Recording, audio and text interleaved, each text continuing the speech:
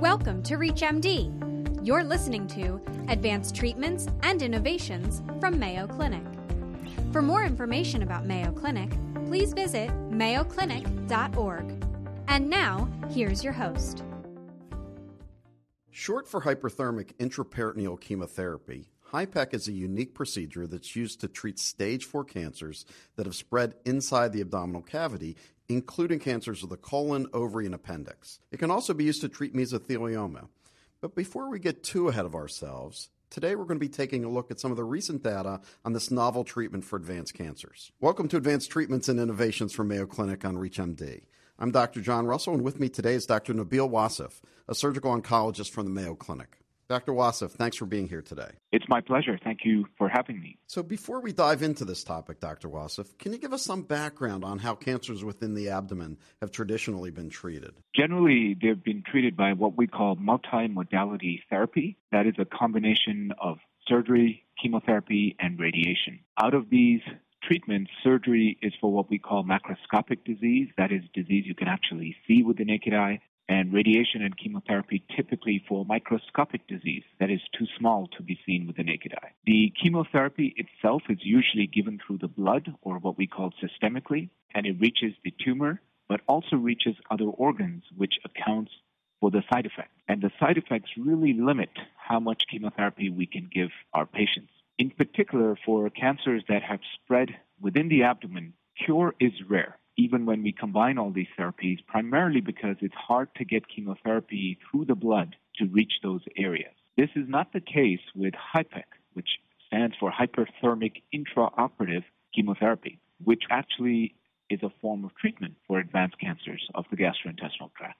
Currently, we're using this for metastatic appendix, colon, ovarian cancers, and for peritoneal mesothelioma. We do recommend that a patient with any of these diseases should come and see us for a consult as soon as they are diagnosed with peritoneal carcinomatosis. Waiting too long has the problem that it may lead to further growth, and then removal may just not be feasible. For many patients, we would also recommend that if they are on systemic chemotherapy and that has stopped working, they should be sent to us for a formal evaluation. Thanks so much for providing that background, Dr. Wassef. And now that we have that reference point, what are some of the benefits and even some of the drawbacks of using HIPEC? I would say the main benefit of HIPEC is the actual possibility of cure for about 25% of patients with peritoneal metastases from the diseases I outlined previously. The goal still remains to remove all macroscopic or visible tumor with surgery, and then using HIPEC during the surgery itself to eliminate the invisible or microscopic tumor within the peritoneal cavity. Our theory is it's not what you see that is the problem. It is the tumor cells that you don't see at the time of surgery that may grow in the future to cause a recurrence. The way we give HIPEC is that it's delivered directly into the abdomen following completion of surgery while the patient is still asleep. What that means is we can increase the dose of the chemotherapy by several orders of magnitude because we're putting it directly into the abdomen and not into the bloodstream, so we don't have to worry about the side effects to that extent. It is also a one-and-done approach, which means that we're able to limit whatever toxicity may occur with the chemotherapy, such as hair loss, diarrhea, or mouth sores.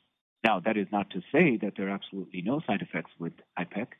We typically will put the chemotherapy in for about 90 minutes in the abdominal cavity, and during this time, some of it is still absorbed within the bloodstream.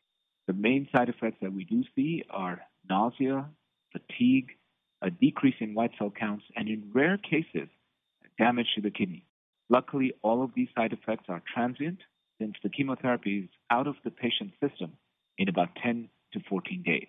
Given that surgery for these late-stage cancers often involves removing multiple internal organs, the risk of surgical complications such as bleeding, infection, and death is already higher than a typical surgical procedure. When you add chemotherapy to surgery, those risks increase. HIPEC usually is offered only to those individuals for whom other cancer treatment options are not available or already have proven unsuccessful, and who are healthy enough to withstand the rigors of such an aggressive treatment. As I understand it, you've also done some research with your Mayo Clinic colleagues which looked at intermediate-term outcomes for patients. So what did that study show? We presented findings from a retrospective study of intermediate-term outcomes for patients with peritoneal carcinomatosis treated with cytoreductive surgery and HIPEC. The study comprised 48 patients, 24 men and 24 women, who underwent cytoreductive surgery and HIPEC at Mayo Clinic's campuses in Arizona and Florida from 2010 to 2014. The median age of the patients was 58, and 89% of the patients were white.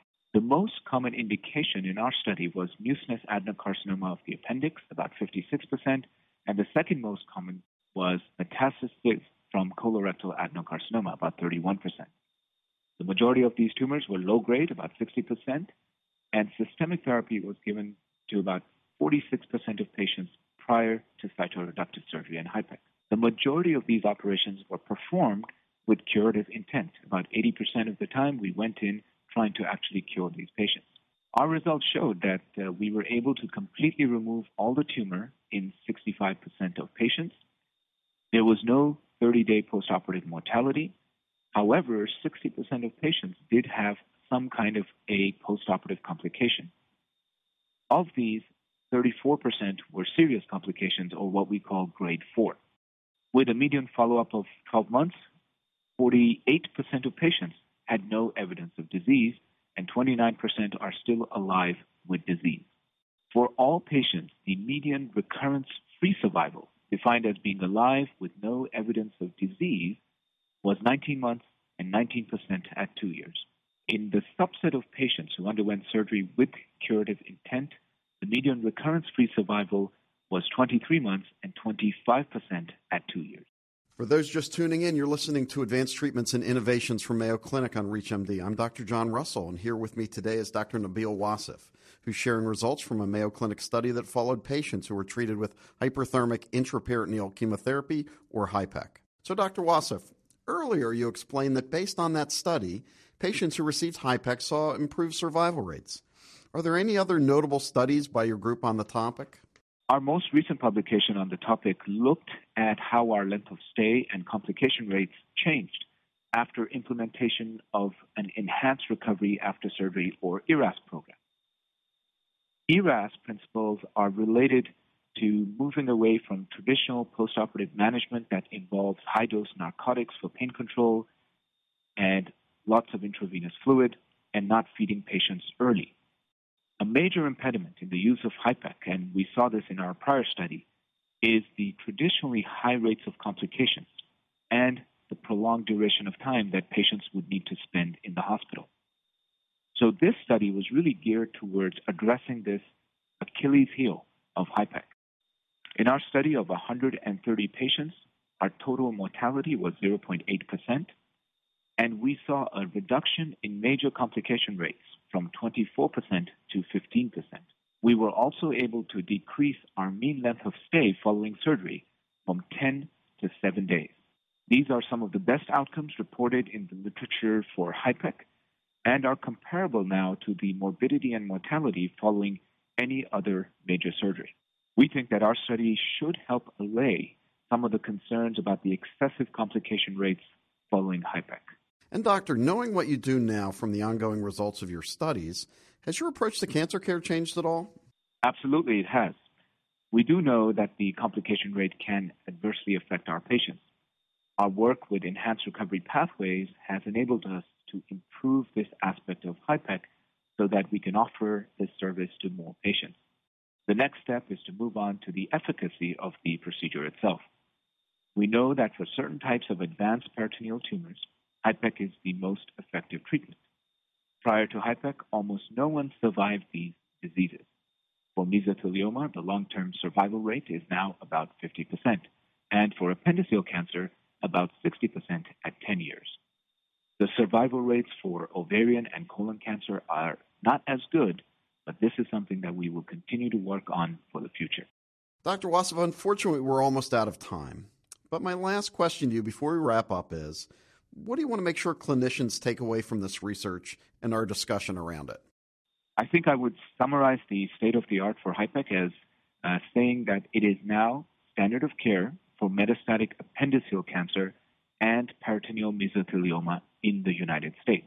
In Europe, HIPEC is also accepted as standard of care for metastatic colon cancer. However, that is not the case in the United States yet.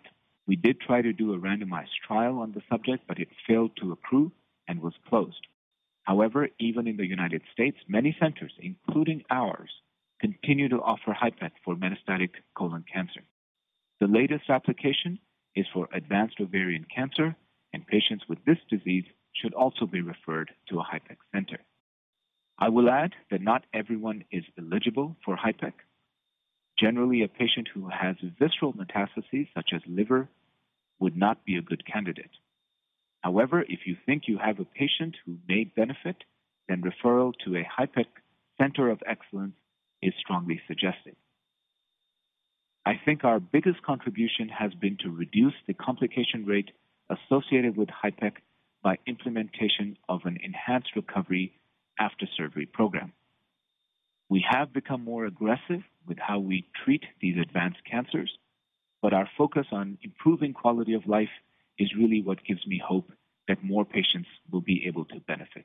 At Mayo Clinic, we want to work with our referring provider colleagues to help diagnose and treat our patients together.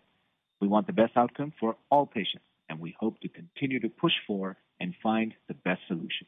Well, with those great takeaways in mind, I want to thank my guest, Dr. Nabil Wasif, for helping us better understand some of the latest investigations and treatment options surrounding HIPEC. Dr. Wasif, it was great speaking with you today. Thank you very much for having me. It was a pleasure.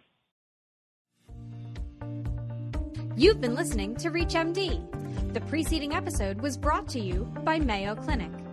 To download this podcast and others in this series, visit reachmd.com/Mayo Clinic Innovations. Thank you for listening.